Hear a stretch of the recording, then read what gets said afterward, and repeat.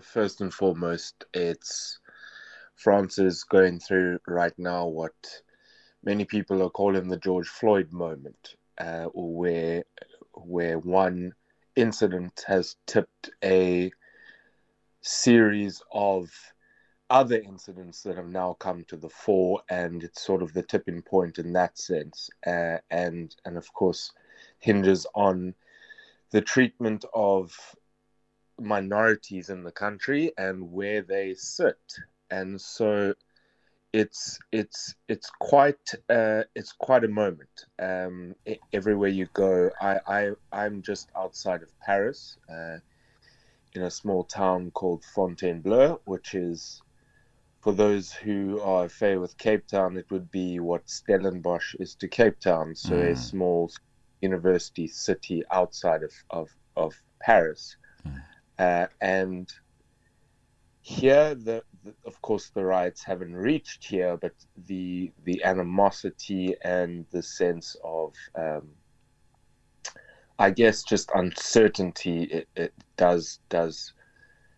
has reached here and is certainly in the minds of people. When you talk about animosity, we refer to minorities. That this incident was sparked by the death of a teenager, Nahel, who was from Algerian heritage, who was reportedly shot then by the police at point blank range during that traffic stop in Paris. From your experience now living in France and speaking to the locals there where you are, as you said, it hasn't reached there in terms of the protest, but the animosity is there.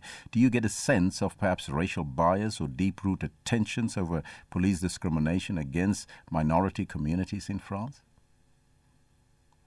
It's not, on face value, it's not apparent, but as soon as you scratch the surface, it definitely does come to the fore. So France is one of the most, at least in the EU and in the EU zone in Europe, one of the most diverse countries in terms of the amount of, especially African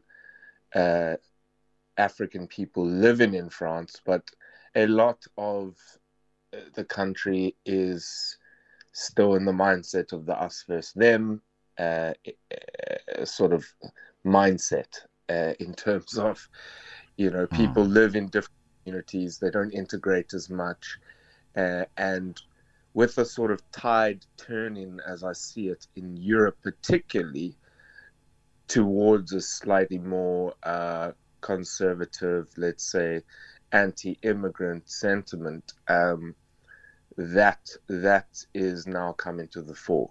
So, yes. How have the violent protests affected your daily life in France? Because obviously you need to go out and buy some stuff to at least eat, especially as a South African who recently only moved to the country.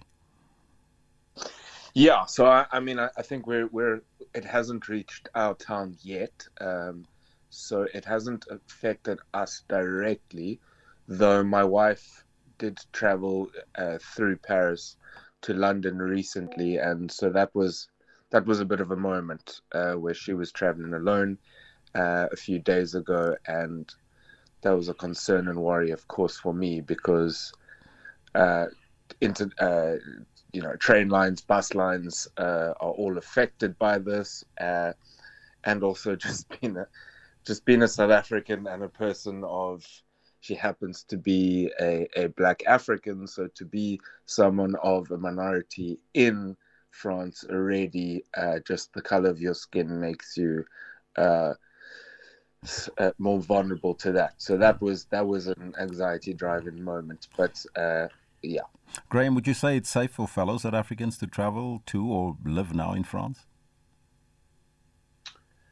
I would say it's safe if you come in as a tourist and you know where you're traveling in France. But like any country, it has its places and suburbs and areas where it simply is not safe, and that's exacerbated by these riots. So just like you would not advise a family member or friend to go to a certain area within a country or city, the same would be here. However, yeah, as I said previously, the public Yes. transport lines and things like that are moments of of of uh, of Self-concern. anxiety. Yes.